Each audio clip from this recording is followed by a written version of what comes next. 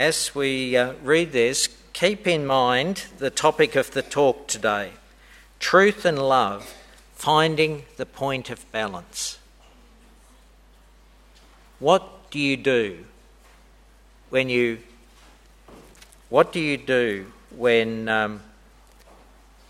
standing for the truth and yet you want to act in love? Let's read 2 John, page 1031.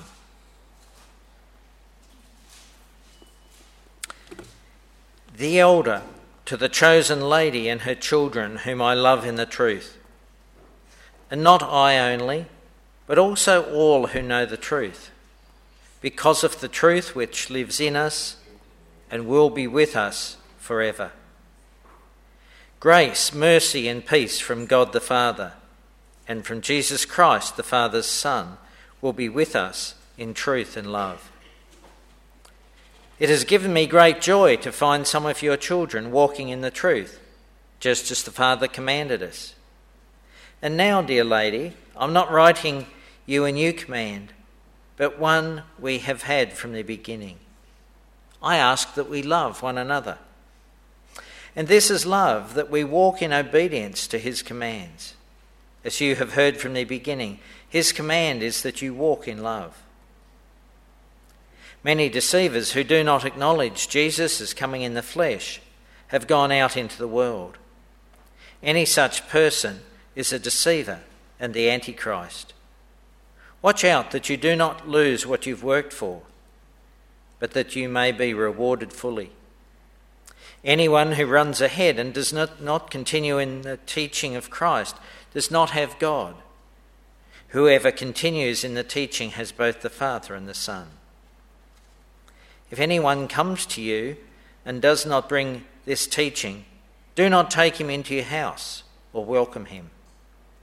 Anyone who welcomes him shares in his wicked work. I have much to write to you, but I do not want to use paper and ink. Instead, I hope to visit you and talk with you face to face, so that our joy may be complete. The children of your chosen sister send their greetings. Amen.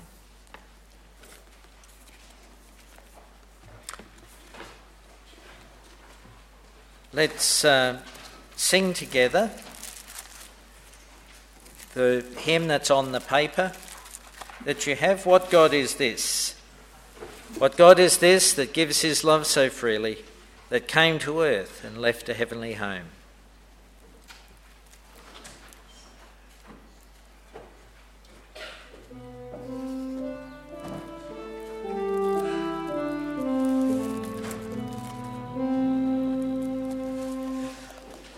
What God is this that gives his love so freely, that came to earth and left a heavenly home, forsaking all to walk the paths that I walk, the shepherd calling all to be his own. For I was lost and you came out to find me, into the darkest place I know.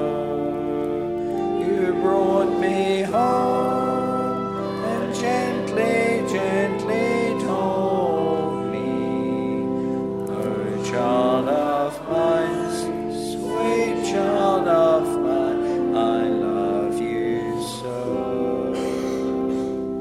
You did not leave the power of sin to hold us, but made a way to bring us all to you. You gave your life so death could be defeated, and shed your blood so lives could be made new. When you were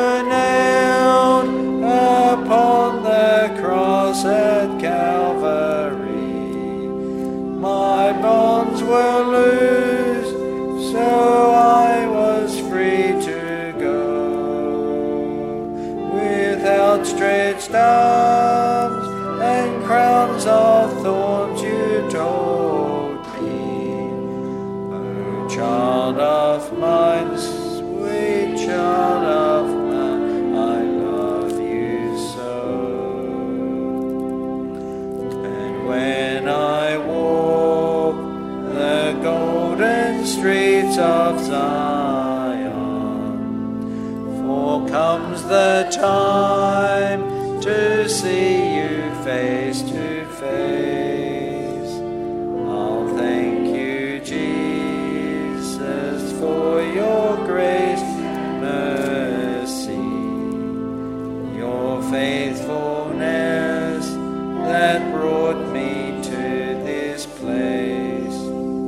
Here I will join with tongues beyond all number, where ageless hymns of ceaseless praises flow, and I shall sing a song of love unending. O Lord of mine, sing, Lord of mine,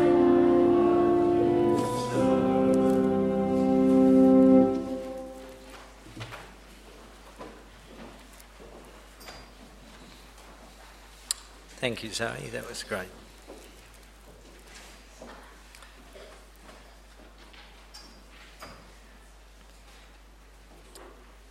Today, we're looking at one of the shortest epistles in the New Testament, 2 John. In spite of that, it gives us a focus for life and addresses some real challenges that I believe are as relevant today as they were in the first century at the start of the church. We often face a balancing act in the decisions that face us. The choice is often between two good things.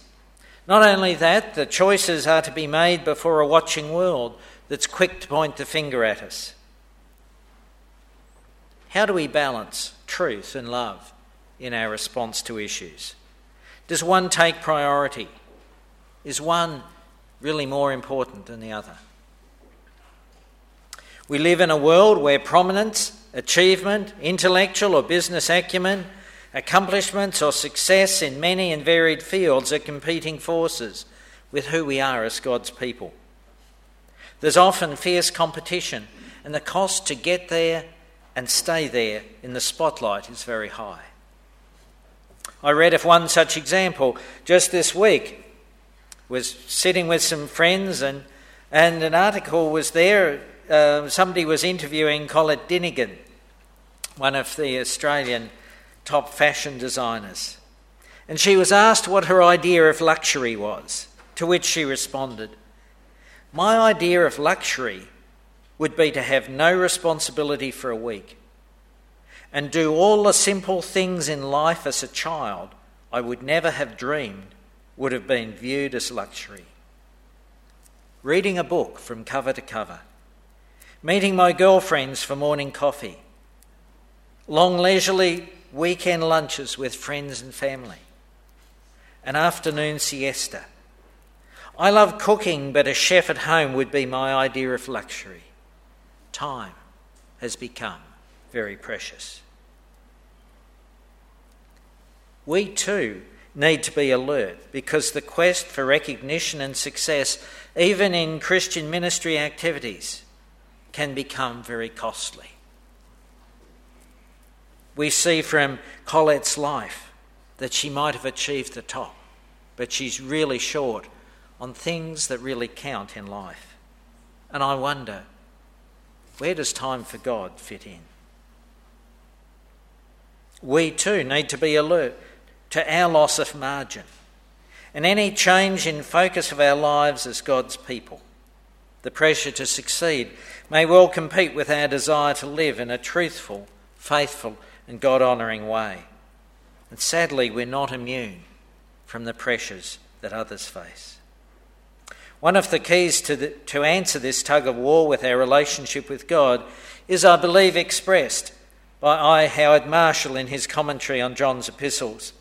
He says, the elder's point is that anyone who fails to have a proper understanding of Jesus Christ cannot have a true relationship with God. That means it's vitally important for the health of our lives that we focus on knowing and understanding Jesus and what he values, and making it our goal to live our lives according to these values. And with that focus, because as we do, our love for God and our knowledge of his love for us will then become more and more real. In a scene from the film Courageous, have any of you seen Courageous? Recent Christian film that's out, great film, worth looking at. In a scene from the film, Javier, a lowly Christian, is working in a very basic role when he's offered a more responsible position with more pay. But when he goes for the interview, it's made clear that he'll be expected to record new inventory in a dishonest way to favour the firm. He hesitates and is faced with overt psychological pressure to be part of the team. He's allowed to go home to consider if he wants the job. There is natural pressure from his wife because they're desperate. As he returns to the firm, he's wondering what to say. Finally, he decides to honour God, decline the offer of promotion, and have no part in dishonest practices. It was a very real challenge. But to his surprise, his refusal to participate in dishonest practices is exactly what those who were interviewing him were looking for. Because everyone else offered the position was prepared to do anything to get it. This epistle or letter has been written to give instruction about itinerant teachers with a teaching ministry among churches who were teaching doctrines the author felt were not in harmony with the Christian faith he believed and taught. They were presenting a so-called advanced Christian teaching that denied that Jesus was the Christ and Son of God. So there was a need to write this letter to counteract it, lest more people be led astray, and to challenge the church to act differently, to curtail the influence of such men. This letter, along with 3 John, which was written to Gaius, are unlike other epistles in that they're both written in the style of a personal letter and are about the length of what could be written on a single piece of parchment, of papyrus. We read that John the Elder is writing to a dear or elect or a chosen lady and her children, and the letter concludes, "The children of your dear elect or chosen sister send you their greetings." On face value, it might appear that he's writing to a single lady and her family who he knows, perhaps someone who's caught up being hospitable to these false teachers. Some commentators, on the other hand, suggest it's just as likely that he's using the terminology, the lady, as a way of personifying a community of believers. In fact, it may well be the same group of Christians to whom 1 John was written to address an issue that hadn't yet been resolved. We're told the epistle was written by John the Elder. There's some debate about which John wrote the epistle. The reference to elder could be an affectionate term simply meaning the old fellow. But it was clearly someone who was well known, and his authority so well recognised that he needed no more instruction, no more introduction.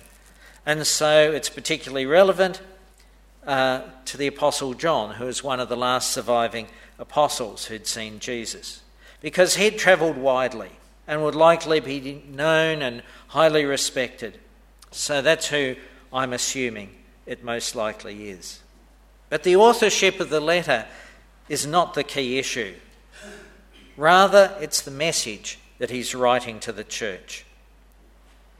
It is one that we need to address today, and the earlier quote that anyone who fails to have a proper understanding of Jesus Christ cannot have a true relationship with God brings out the underlying purpose to the fore. John expresses love for the woman or for the community and assures them that those who know the truth also love them.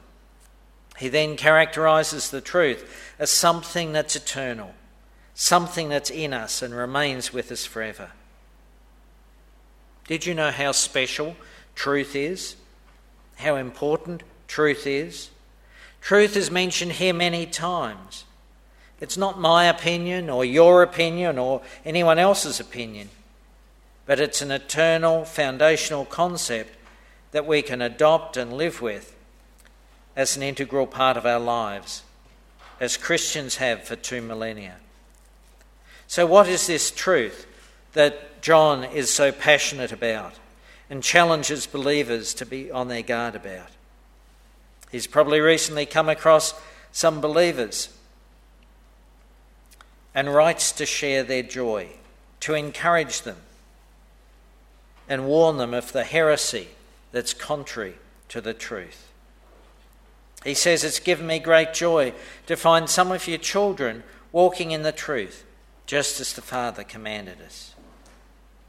Apparently, these false teachers were telling Christian congregations a message like, "We're going to take you beyond what you've heard before. We're going to bring in a new paradigm.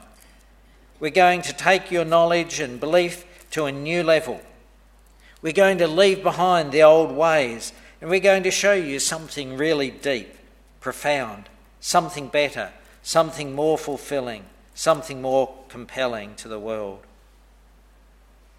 And John is saying, when you go beyond the truth of Jesus Christ, you not only lose Christ, but you lose God too. There are those today too who seem to have little focus on the centrality of the cross in the life and practice of the Christian faith. They want God, they want spiritual blessing, but they want to find other than Jesus to have it. These people were doing the same thing. They left Jesus behind, and John is saying, when you leave Jesus behind, you leave behind the possibility of a relationship with God. John 14:6 tells us, "I am the way, the truth and the life. No one comes to the Father except through me." Jesus is key. He clearly says that he, Jesus, is the only way to God. So we need to value what he tells us and the example he gives us. Love and obedience to God were tightly linked in his own life, and that's in the first reading that we read, where, "If you love me, you will obey what I command." Christ lived out his message and fulfilled his Father's will so mankind would have hope. John 15:13 tells us, "Greater love has no man than this, that he lay down his life for his friends." You are my friends if you do what I command you to do. Our eternal security is dependent on believing Christ and the authority of the Word. The Word of God is important to understand and obey, and man's opinions of it do not have and must not be given the same authority. The Bible tells us that we cannot find God through our own logic, skill, intelligence, deductive reasoning, or whatever skill we might apply. Rather, faith in God is a gift from him, and he opens the door to those who approach him earnestly, looking to him to reveal himself to them. John writes in verse 5, "Now, dear lady, I'm not writing you a new command, but one that we've had from the beginning. I ask that we love one another. And this is love, that we walk in obedience to his commands. As you have heard from the beginning, his command is that you walk in love." Love and living out the truth are linked. Christians are commanded to demonstrate their love for God by obeying his teaching. So love and truth are indeed closely linked. Now, evangelism and pastoral ministry in New Testament times relied largely on Christians who were prepared to travel around the countryside, preaching and teaching the gospel. They in turn depended on the generosity of church members for their hospitality and for their upkeep. So hospitable Christians were taking them in, caring for them and providing for them, because nothing else was really suitable. So when John addresses hospitality to Christian evangelists who are claiming they had a message with additional teaching, it was a touchy topic. How would it be seen? Certainly when travelling evangelists appeared and needed accommodation and it was refused, it wouldn't be seen as particularly Christian. But this wasn't his focus. His focus was to discourage, to make it harder for any evangelists who were preaching a message that denied aspects of the truth of the gospel, because they were using persuasive words to lead some who listened to them and welcome their new teaching astray. In other words, damage control to the attack on the church by these wolves in sheep clothing is the primary strategy of John's teaching here. The importance of a message proclaiming truth is paramount. Messengers who communicate messages that lead to the destruction of people should be impeded and certainly not helped by well-meaning people. John showed how strongly he felt about the danger of these people, that he referred to the new style or the alternate message teachers as deceivers, as dangerous people who are leading astray vulnerable people. He says many deceivers who do not acknowledge Jesus Christ as coming in the flesh have gone out into the world. Any such person is the deceiver and antichrist. Now let's remember, at this time there was not a New Testament. Individual people didn't have their own copies of scriptures, so they couldn't go home and delve into scriptures and check on the veracity of what they'd been taught, as I hope you do. As we can today, and as we need to teach new Christians to do, so they can compare a new message from wherever they hear it with Scripture and assess its truthfulness.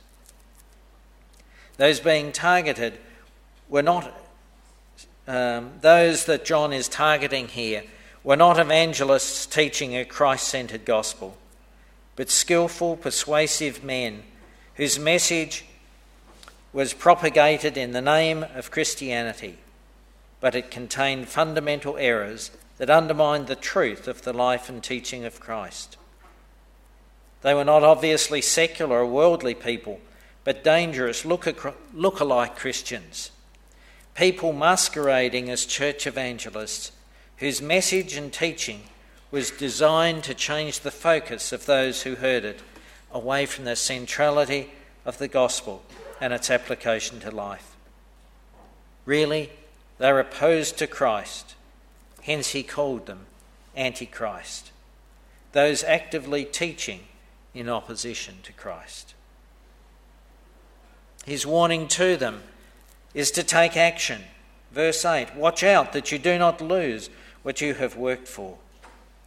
This exhortation likely refers to what John has been working with the church to achieve, the building up of the church in that place, and he was concerned that without care, such teaching would divide and disintegrate the Christian community, resulting in the loss of many of them.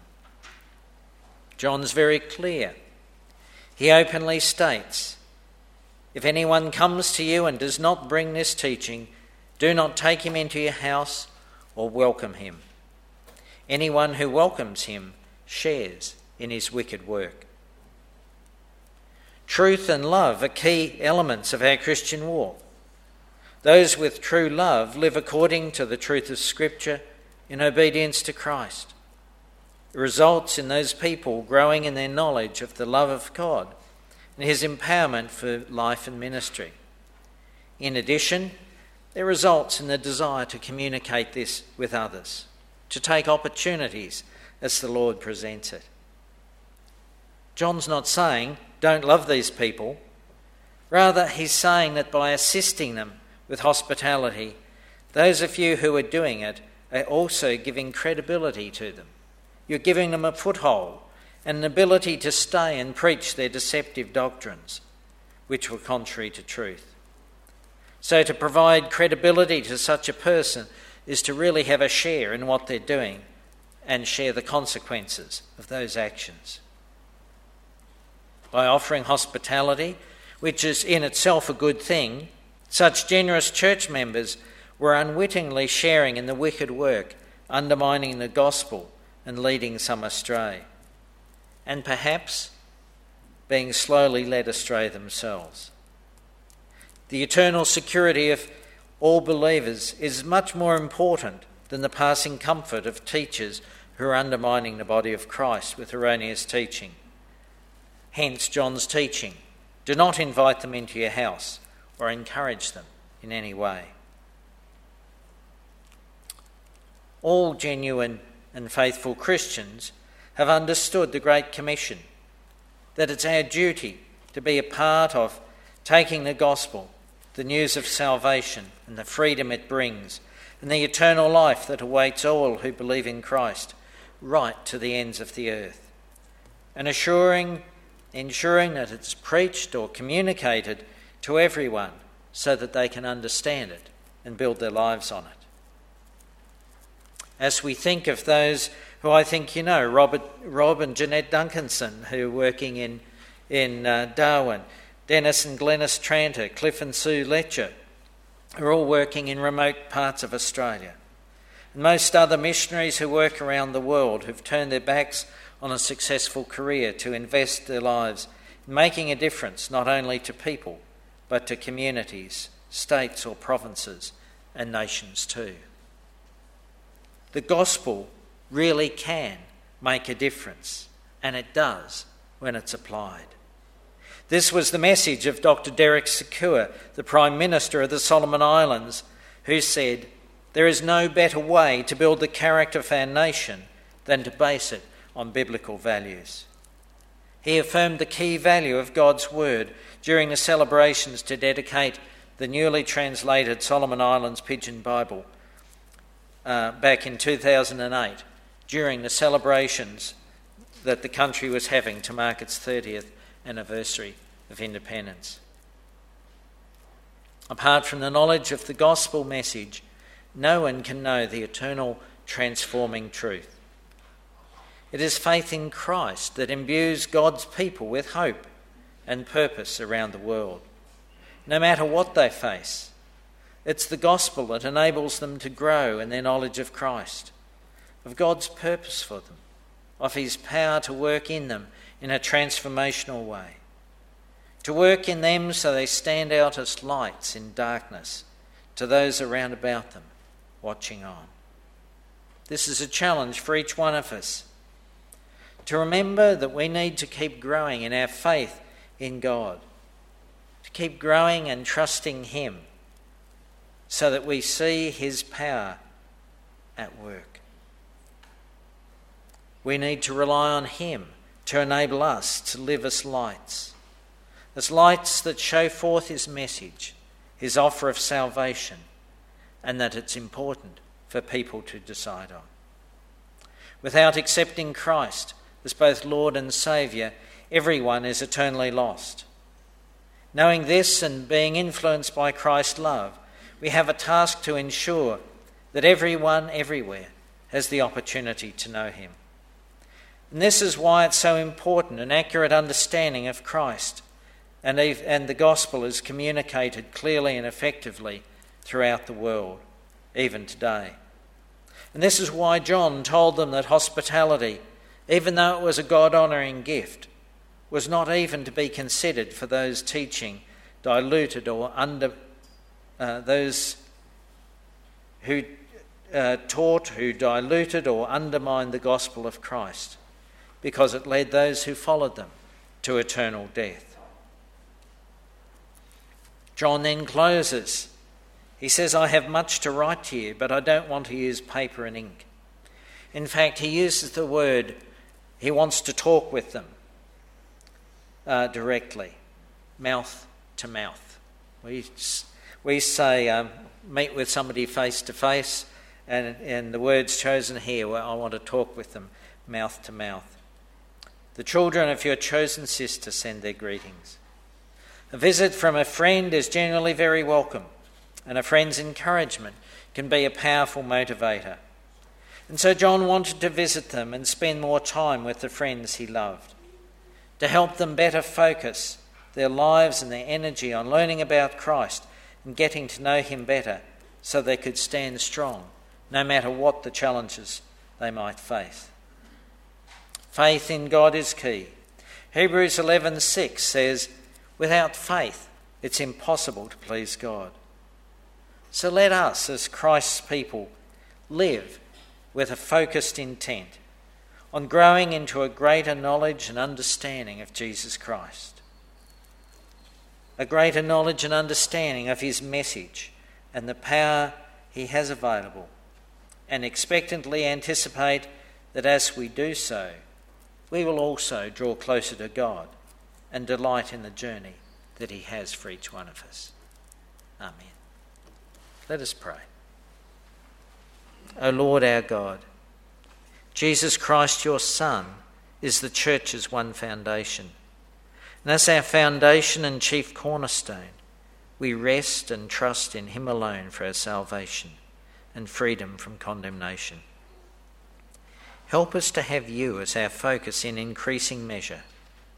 Help us to be sensitive to your prompting in our lives and your might and your power that you make available to us through faith to fulfil your purpose through us in whatever form that may be.